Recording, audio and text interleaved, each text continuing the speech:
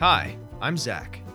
I've been working in beer for well over a decade, so it's not uncommon for me to find myself enjoying a pint and great conversation with some of the most interesting folks in the brewing industry. Since many of the world's most entertaining discussions happen over a beer, I thought it might be fun to share a few of mine with you. This is Zach Talks Beer.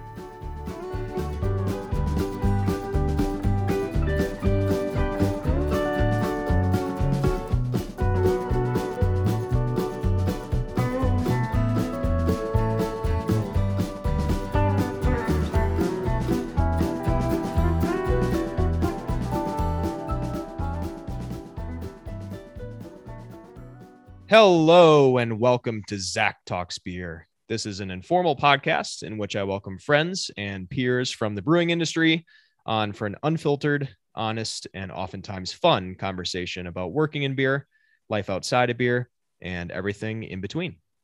My name is Zach Nichols, and I'm a brewer and a small brewery owner, originally from Wisconsin, but now I am based outside of beautiful Boulder, Colorado, and I have been in the beer world professionally since about 2009, and I've met and spent valuable time with a lot of great people in that stretch, and my guest today is certainly one of them. I'm happy to welcome on to the show Christian DeBenedetti of Wolves and People Farmhouse Brewery. Christian, thanks for coming on, man.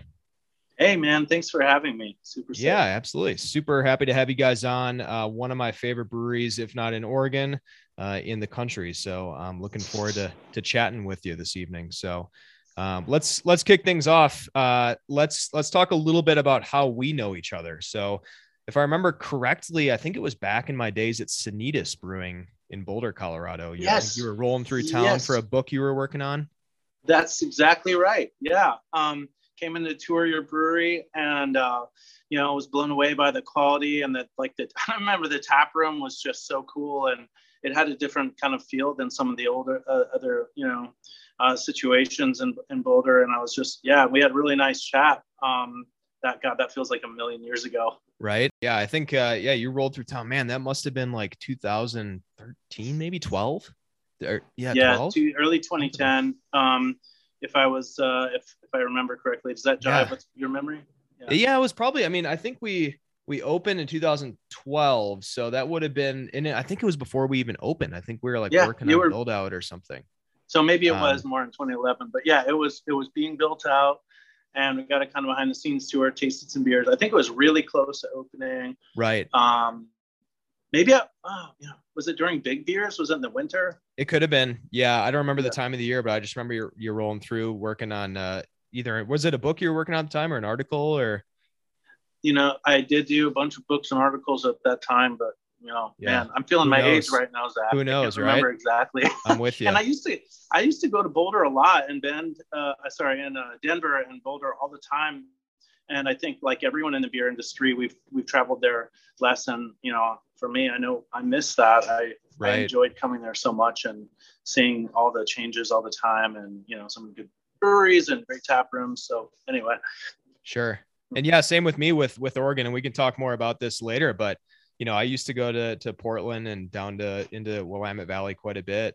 Just haven't been there since, before the whole pandemic shindig, but missing Oregon for sure. But yeah, I think I remember reading an article at one point, I don't know, a couple years after you were out about you starting Wolves and People, and maybe sent you an email or reached out and 6 or 12 months later, I was out there in Oregon for God knows what, and just connected with you and visited the farm and checked everything out. And yeah.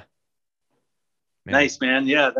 Those were fun and heady times. Right. Gosh, it really sometimes feels like kind of a blur. I mean, you can relate it as a small brewery owner, but all the things that you do in the early days and, that all the energy you have, that you're putting into it at all times. And, at that time I was still writing about beer for a living and traveling, back and forth, again to Colorado, but around the country a lot, and running a beer website and publishing a book, a revision of the previous book and all kinds of stuff, and just running. But all I ever wanted to do was, in the end, was start a brewery, and that required really stopping that lifestyle and, slowing down and just really, really digging into it. So, but yeah, I remember your visit here. Wow, that was a great brew day. It was fun. And we'll talk in a moment here about sort of the origins of Wolves and People. But before we get too far ahead of ourselves, I think we should open a beer. Oh, yeah. So I like to ask all the guests on the show to bring with them a beer that's special to them. It can be something that they made. It can be something that they're really into locally, or it can just be something that they enjoy that they feel deserves a little love. So what are you opening tonight? Oh man, I've been so stoked for this. I've been holding a can of beer in the walk-in for a long time in anticipation of the right moment to open it up. And when you invited me to do this, I knew this was going to be the beer. It is a saison Brett that comes from a little brewery in New Orleans that's called Parlo Beer Lab. Okay, and I think I've heard of them. yeah, it's a beautiful little operation in the Bywater, which is not right in the center of town. It's a short drive away from the center of town, but really cool kind of up and coming, I guess, if you will, but area in New Orleans that kind of a light industrial, kind of a really interesting part of town, very close to the Mississippi River. And I was told about this brewery, and I was visiting town to see a Bob Weir show with my couple of my best friends, and I managed to get them out there to visit the brewery, and just totally blown away by all of the excellent beers and the vibe, and that place was magical. So flash forward, I'm going on too long here, but they made a beer with our yeast very recently. So nice. I'm about to open this can of beer. It's French, and my pronunciation is terrible, but La Nuit Porte Conseil, which means something like the night dispenses advice. And it's a saison Brett, aged like I think they said 5 months with a Brett strain and our forager strain, and then can conditioned. Very so here cool. goes. Nice. How about you? Let's see. So I'm actually, I probably should have brought on a saison or a farmhouse, considering what you guys specialize in, as well as what we do a lot of at Cellar West. But I had a fresh 4-pack in my fridge of La Cumbre Elevated IPA, and I haven't bought this beer in a little while. Have you ever had this IPA? Unfortunately not. I've had beers from La Cumbre, but I've not. Yeah. So La Cumbre is in Albuquerque. And Elevated IPA, I want to say they won a medal. I think they won a gold medal for IPA at Great American Beer Festival. It was a while ago, 2013, 14, 15, something like that. But, I remember coming across this beer, which I'm opening right now, I think we were at Oscar Blues, their canned beer festival. And it was one of those years. It was like 2012. And had this IPA and was just so blown away by it because, as much as we have really nice IPAs in Colorado, or we had at the time, nothing was necessarily, to me, as enjoyable or important to me at the time as, the IPAs that I was having out of California and up in your region, up in the Pacific Northwest, as well as some of the stuff that I was, early on beginning to try out of Vermont and New England and that area. But I remember having this beer and being like, wow, this is from New Mexico. This is a really good IPA. Like I've not had that many great craft beers out of New Mexico, let alone hoppy beers, and was blown away by it. And then like 6 months later, it won at Great American Beer Festival.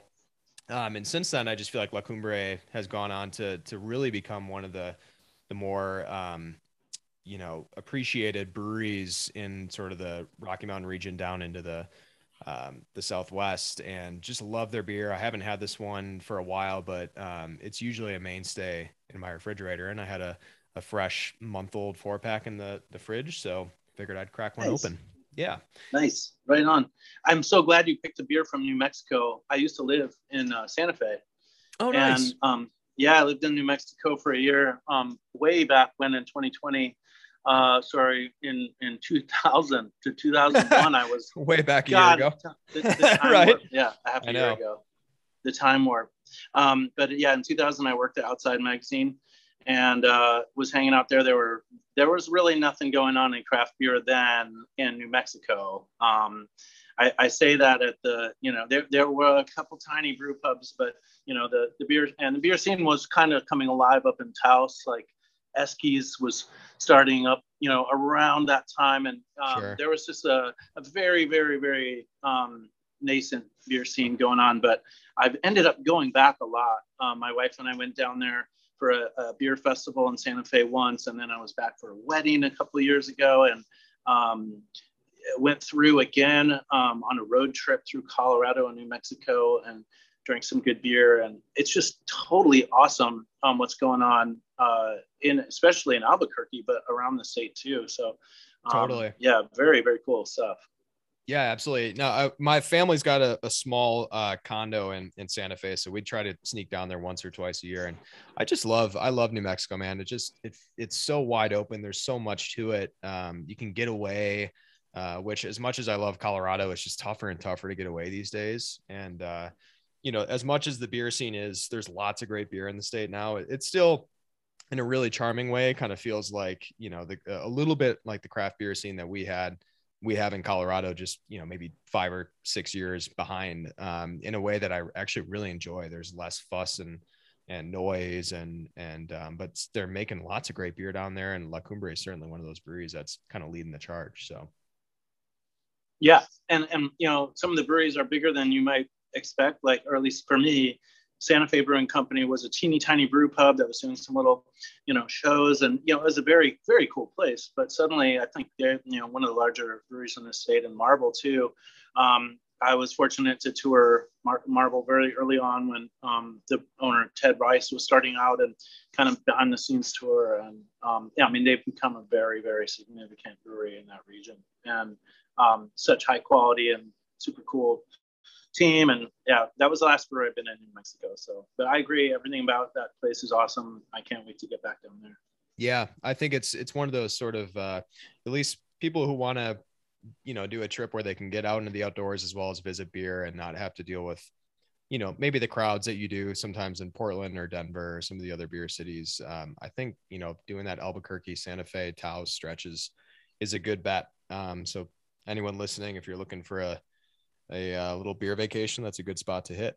But nice. you brought something up earlier when you were talking about working for Outside Magazine. Let's talk a little bit briefly about just like your writing background and kind of, how much time you spent in that world and what got you into that and what to a certain extent got you out of that. I'm kind of curious about that part of your life. Wow.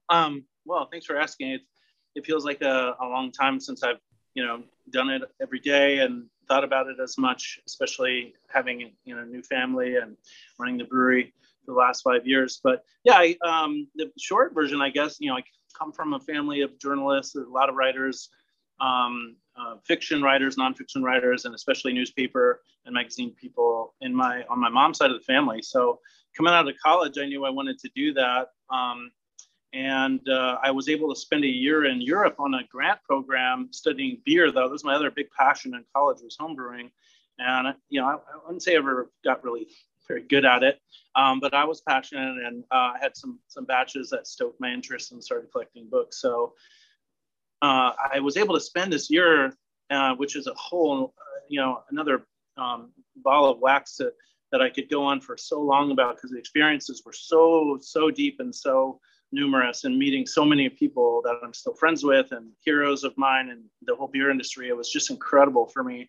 When I came out of that experience 12 months later, I intended to try to start writing a book about the experience, and I was pitching, I was very, very green, very young, right out of school, and 22 with a giant manuscript that I've been working on the whole year.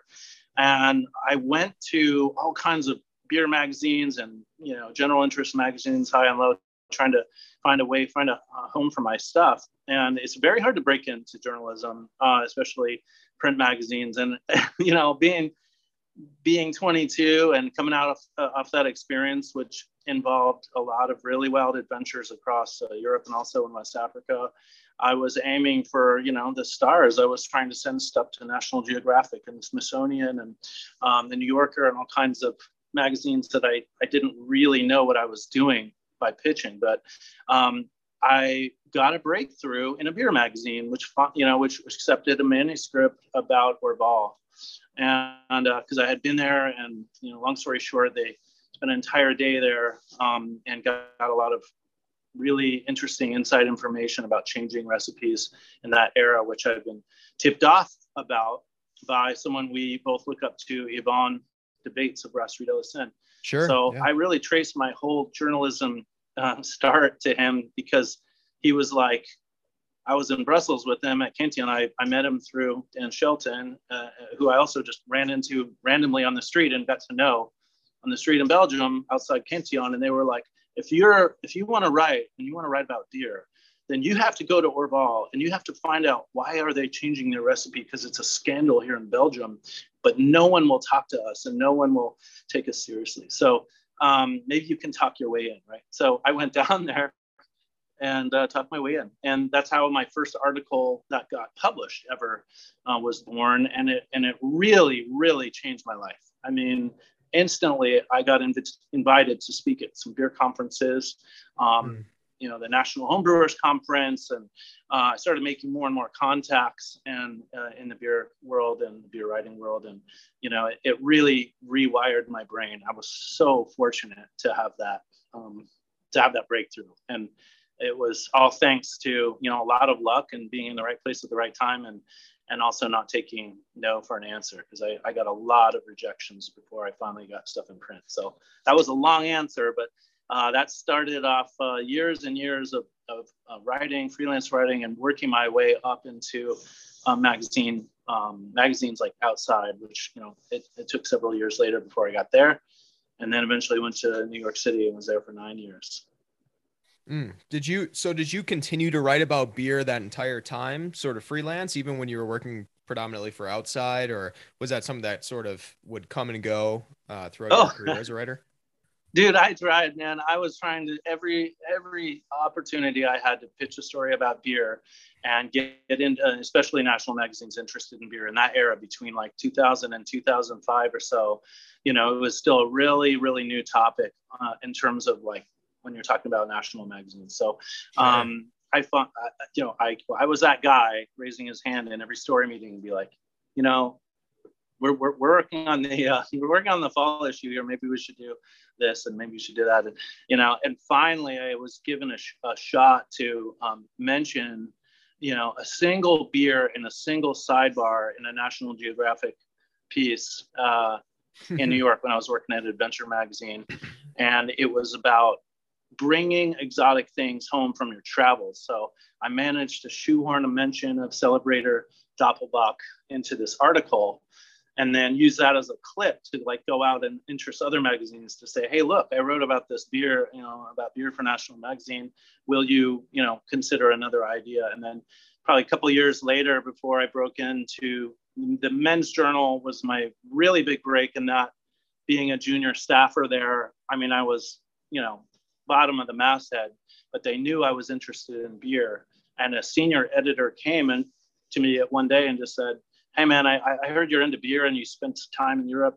We have a beer package that we want to do. Do you want to take it on? And it kind of fell in my lap. So a couple other editors and I got to work, and it became my project. So for the next 7 years, I got to create Men's Journal's annual Best Beers in America list, which, as you can imagine, as someone who barely published anything so far, getting that responsibility was both awesomely exciting and very intimidating. Sure. Zach Talks Beer is supported by Cellar West Artisan Ales. Cellar West is an award-winning small brewery in Lafayette, Colorado, just outside of Boulder and a short drive to nearby Denver. Named one of Beer Advocate's best new breweries in 2018, Cellar West crafts a variety of small batch beers ranging from barrel-aged farmhouse ales to rustic European lagers. Planning a trip to Colorado? Be sure to add Cellar West Artisan Ales to your list of brewery visits. And now, back to the show.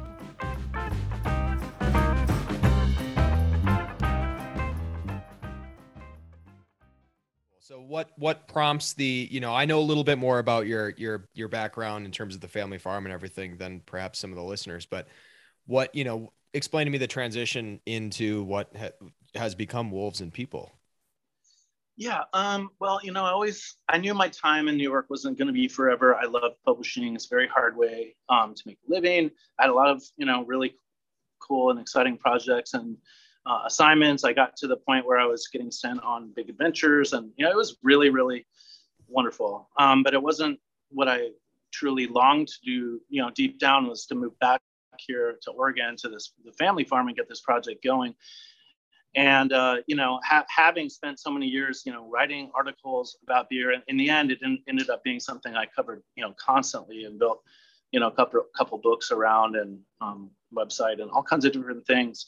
But this was always the goal, was to get back here. So the transition was, kind of a mix of necessity. In 2008, the New York national sort of media landscape was drastically shifting and falling apart. And I remember in my last month in New York, 5 magazines that I wrote about beer and other topics for went out of business in 1 month. And we were talking about really large magazines. So suddenly the writing was on the wall. It was like the universe was telling me there is just no more work for me for the time being. And, as a freelancer, you're dependent on these kinds of, these assignments. And, my main magazine at that point was National Geographic Adventure. And they were sending me on assignment, and they closed, so it was like, it's over. I knew I had to leave. And it was just the kind of major, kick in the ass that I needed to get home and get serious about starting a brewery, which I still had so much to learn about doing. So, and the irony is that in moving back, it was within a week or two that I got the offer to write my first book, The Great American Ale Trail, which was like the lightning bolt that, every writer dreams of, getting that call. I got a call from a literary agent, heard about me. She said, I want to pitch this book, and, or pitch a beer book. What do you have? What do you have in mind? And at the time I was working a freelance job at the Winter Olympics in British Columbia, in Vancouver. And, using my work computer for a second to respond to this woman and, be like, yeah, I want to do that. But I just moved away. I just left New York. I can't even meet with you for 6 weeks. But we got it together. And the shocking thing was that, or the kind of twist of fate was that I did sell the book, and it did sell to National Geographic eventually.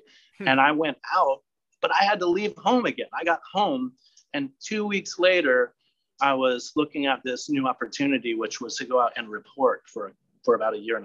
So I touched base, and then it was back out on the road. So it was a great experience. But at that point, I knew I was going to start the brewery. I had decided I was going to start the brewery. So I decided to kind of make the beer book reporting process my own kind of graduate school, and just, pepper every brewer that I met with hard questions about how they would start, if they could, start over if they could, or what were the hardest things. So it was a beautiful and very difficult experience because I had a tight deadline and a very low budget, but I got the book done, and then, world opened up in new ways. And man, I could go on and on, but there was this long period of time where I was going back and forth between writing projects, but desperately wanting to just get in the barn and build the brewery. Right. Well, as I say, sometimes you gotta hit the road to wind up back home, right? Yeah, I mean, it was wonderful. I met so many cool people, and so many people who were like, you can do it, man. Here's what I would do, or, what's your situation? And I used that time to go and visit people like Dave Logston, who had just opened Logston Farmhouse Ales, which it was, already something that in a short time had made such an impact.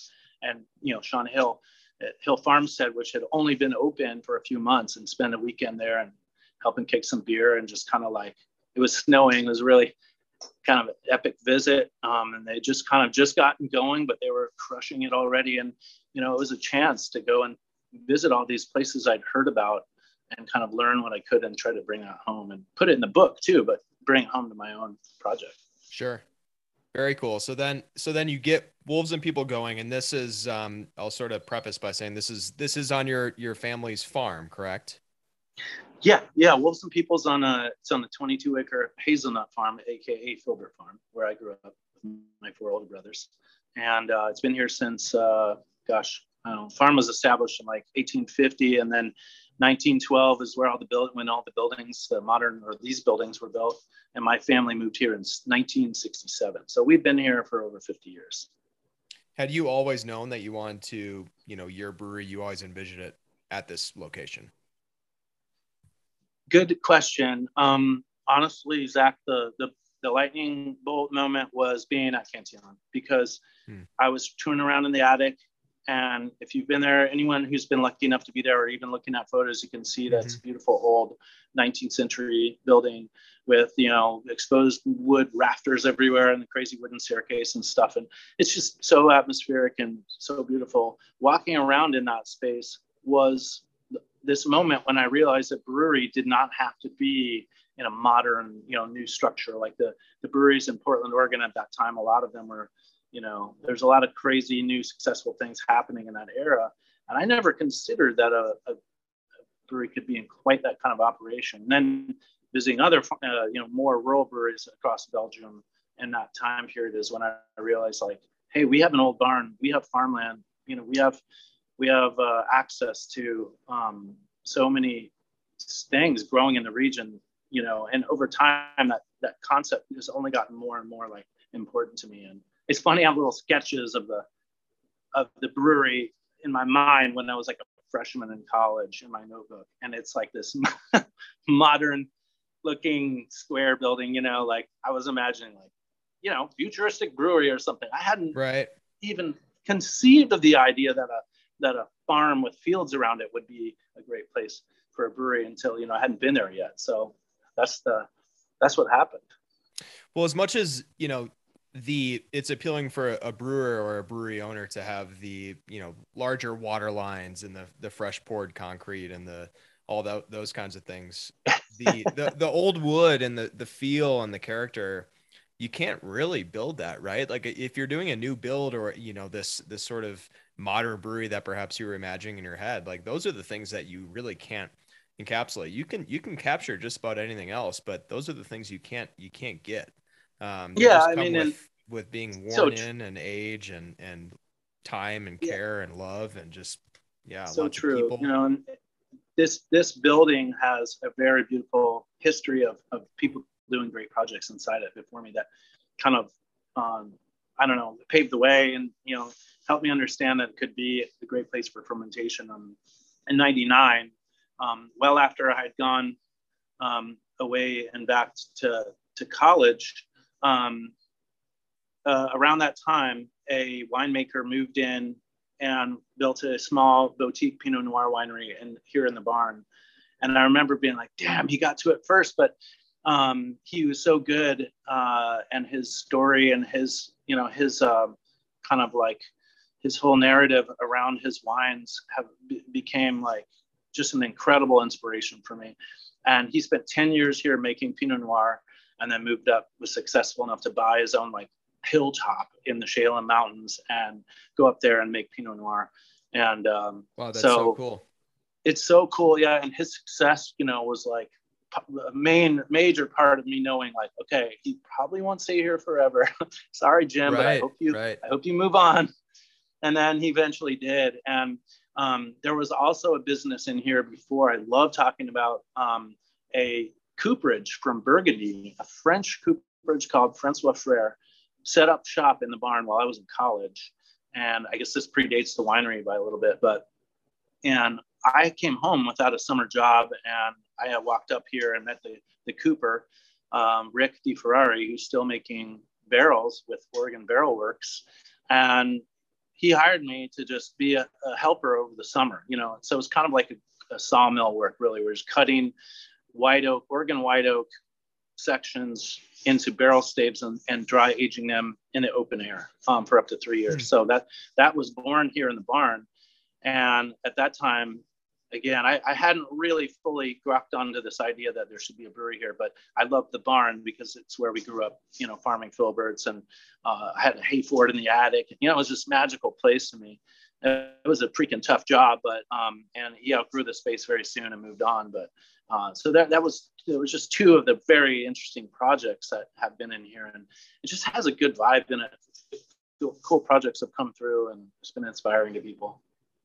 Yeah, and maybe I'm setting myself up for a dumb question here, but being in a location that not only was a family farm, but also had a cooper at one time and a local Pinot Noir winemaker, what drew you to farmhouse style beer? You know, like why is that what you guys really specialize and focus on there? Yeah, I mean, well, it's a really good question because it's definitely not, the most popular or, top selling kind of beer. And it certainly wasn't when I dreamt up the brewery.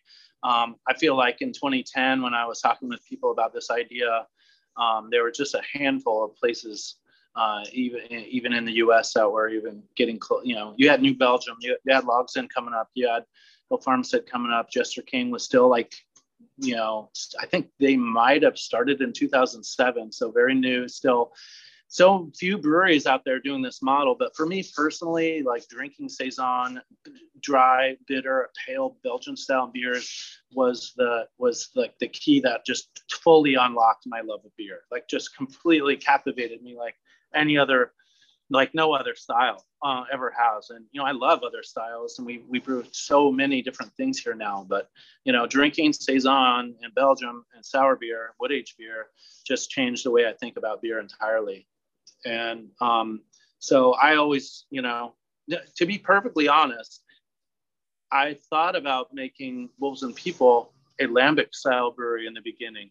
And we had a plan to just do spawn beers and cool ship. Yeah. And as soon as we started, I just had one partner at the time, Jordan Keeper, who's now running the first new lambic brewery in Brussels in 100 years. Just, you might have heard about this. It's pretty amazing. Yeah. Brussels beer project. Yeah. So he's over there Jordan, doing that, huh? Yeah. Jordan was very cool. Here. He left Jester King, and then he came here first to help me build out the brewery. And there's just the two of us slogging it out in the, cutting up cement. And it was such a gnarly first year, well in over my head, without a doubt, on the construction side, on the budget side, the beer knowledge side, everything. But we got it, after a whole year of banging our heads against the wall, we came close to an operational brewery and started brewing in like September of 2015. But that was totally the moment when I was like, we can't just brew sour beer. We can't brew just spawn beer and wait 3 years. Even if we love lambic more than anything, we need to brew Saison and Belgian Pale Ale and Grisette. We need to brew, all kinds of beers to get people in the door here and to truly like share all the things that we can based on this area. So, going back to your question about what the farmhouse approach, which I feel like is just almost like a mindset or an approach more than anything, is using the uber local, hyper local ingredients from your own site or the immediate area. And in the Willamette Valley, we're just so blessed with incredible farms and producers of you name it. So it quickly pivoted in my, it wasn't even something I ever talked about that much publicly. In my own dream, I was imagining, a little lambic brewery in the Willamette Valley. But, I'm so glad that we pivoted, and the first recipes we wrote were for Saison, and Belgian Pale Ale. Sure.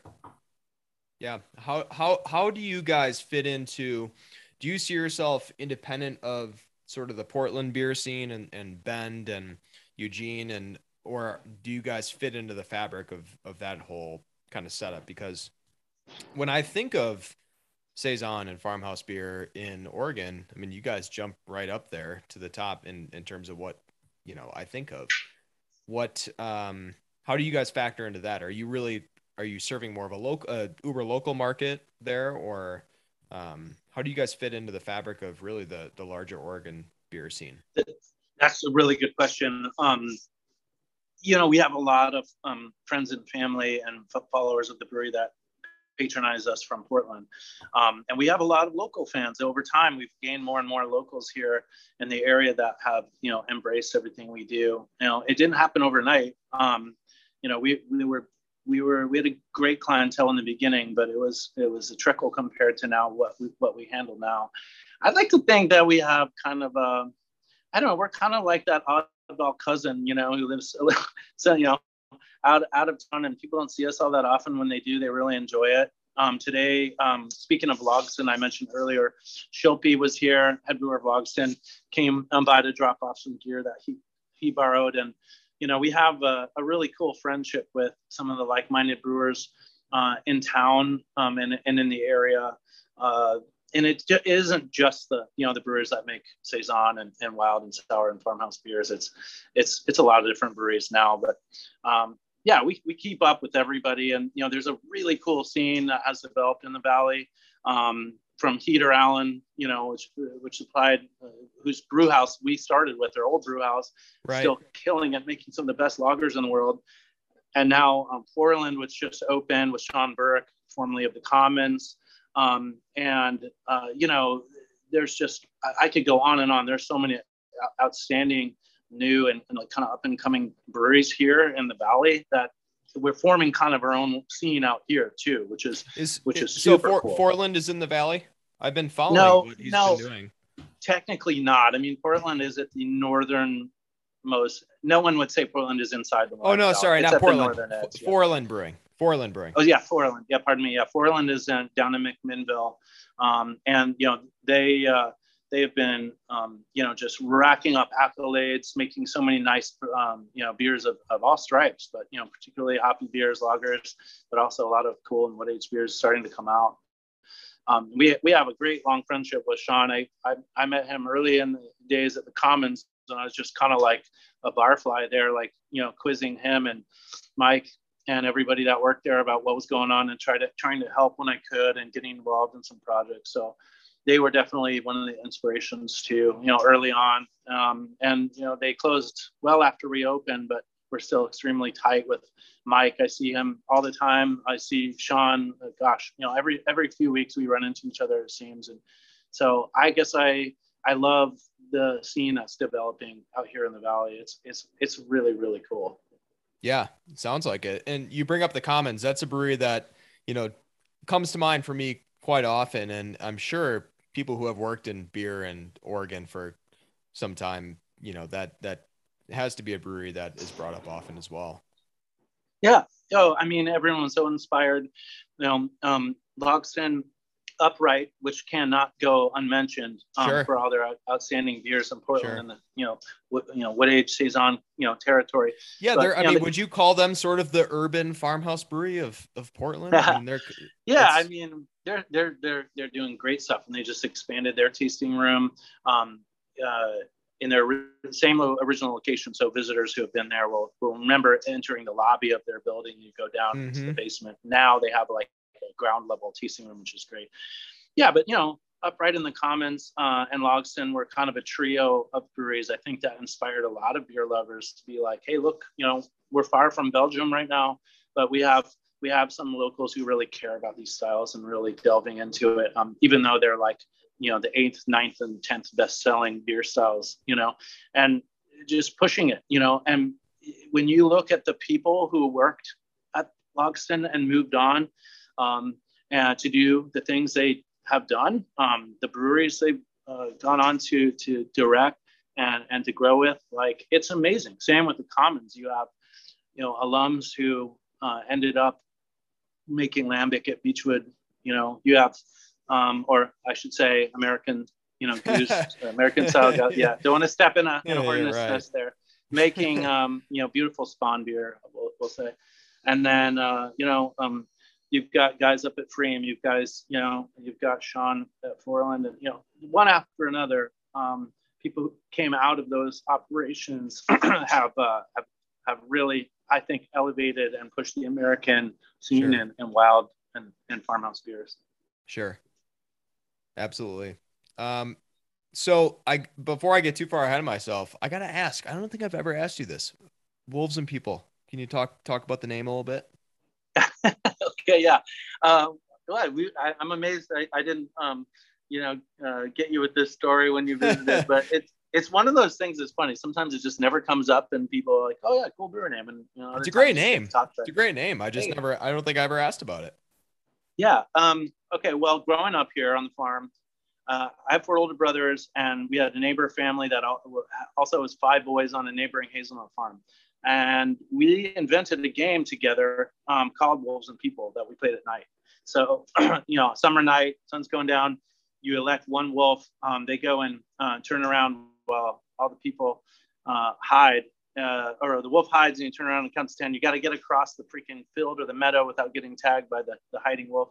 And if they get you, then you become one, and the game resets. And eventually, the winner is the last person to be, caught by a wolf. But it also sucks to be chased by a massive pack of wolves. So 9 people, or 9 wolves. So we came up with the name like early on. It was on this long list, and I wasn't sure where we were going with the name in the brewery. And a cousin of mine who had played the game growing up said, "What about Wolves and People?" And as soon as I heard someone else say it, I realized it was a nice name for a brewery and unique. And, it kind of speaks to the wild versus tamed approach as well. If we can, get carried away with it a little bit, we talk about that sometimes, doing classic old timey recipes that are almost, rigidly conforming to old styles. And then we have beers that are just wild and experimental and completely off the grid. So it kind of speaks to our philosophy as well. I love it. What is next for Wolves and People? What are you working on that you're excited about for the brewery, or just simply a beer that you've got in the tank that you're excited about, or in barrels? Oh man. I mean, we've had a pretty wild year. 2020 was awful. We won't even barely talk about it. 2021 was a great year for us. We were able to, add a couple big fooders, and a new unit tank and a small canning line, and kind of like, really delve into the oak side of our cellar. And I'm really proud that, like, when someone comes here to the brewery, 2/3 of the beer list is coming from oak. And that's what people are coming here to try. It's not necessarily sour beers.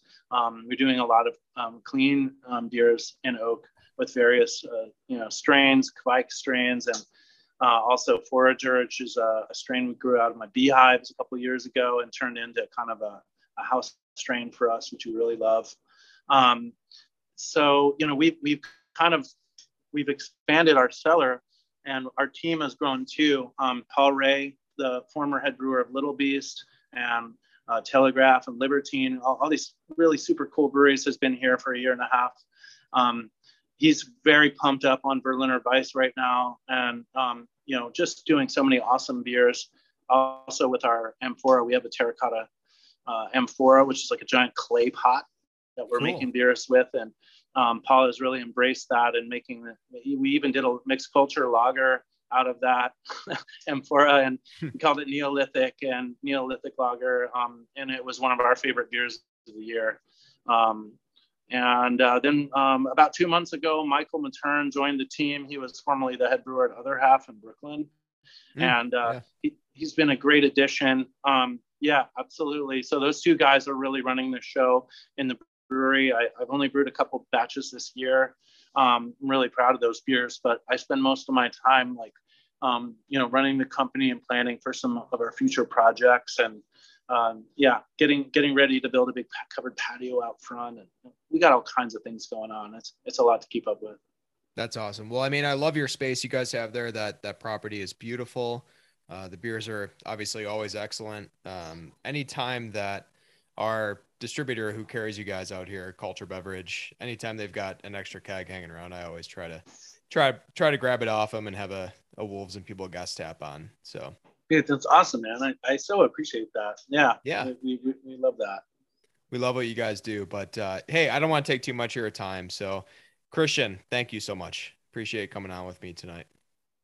Thank you so much. It's awesome to reconnect, and thank you very much for featuring us. And I hope to see you back out in Oregon really soon. Yeah, man. Hopefully I can get up there soon. We'll see what the next 3 or 4 months has in store for us with all this continuing, COVID stuff. But I would love to get up there soon and see you guys and have some beers and see what's going on at Wolves and People. So yeah, you're welcome anytime. All right. Appreciate it. All right. So, hey, thanks for listening to Zach Talks Beer. If you enjoyed this episode, please consider subscribing and leave a rating and a review on Apple Podcasts. That's kind of how we keep things rolling along over here. We don't necessarily have a social media presence for the show, but you can visit ZachTalksBeer.com to contact me, check out new episodes. I try to get them out every other week or so, or as much as my life at the brewery allows for. And on that note, you can feel free to visit cellarwest.com or Cellar West Artisan Ales on Instagram or Facebook to learn a little bit more about my small brewery in Colorado. Hope everyone has a great next few days, and we will circle back soon enough. Cheers.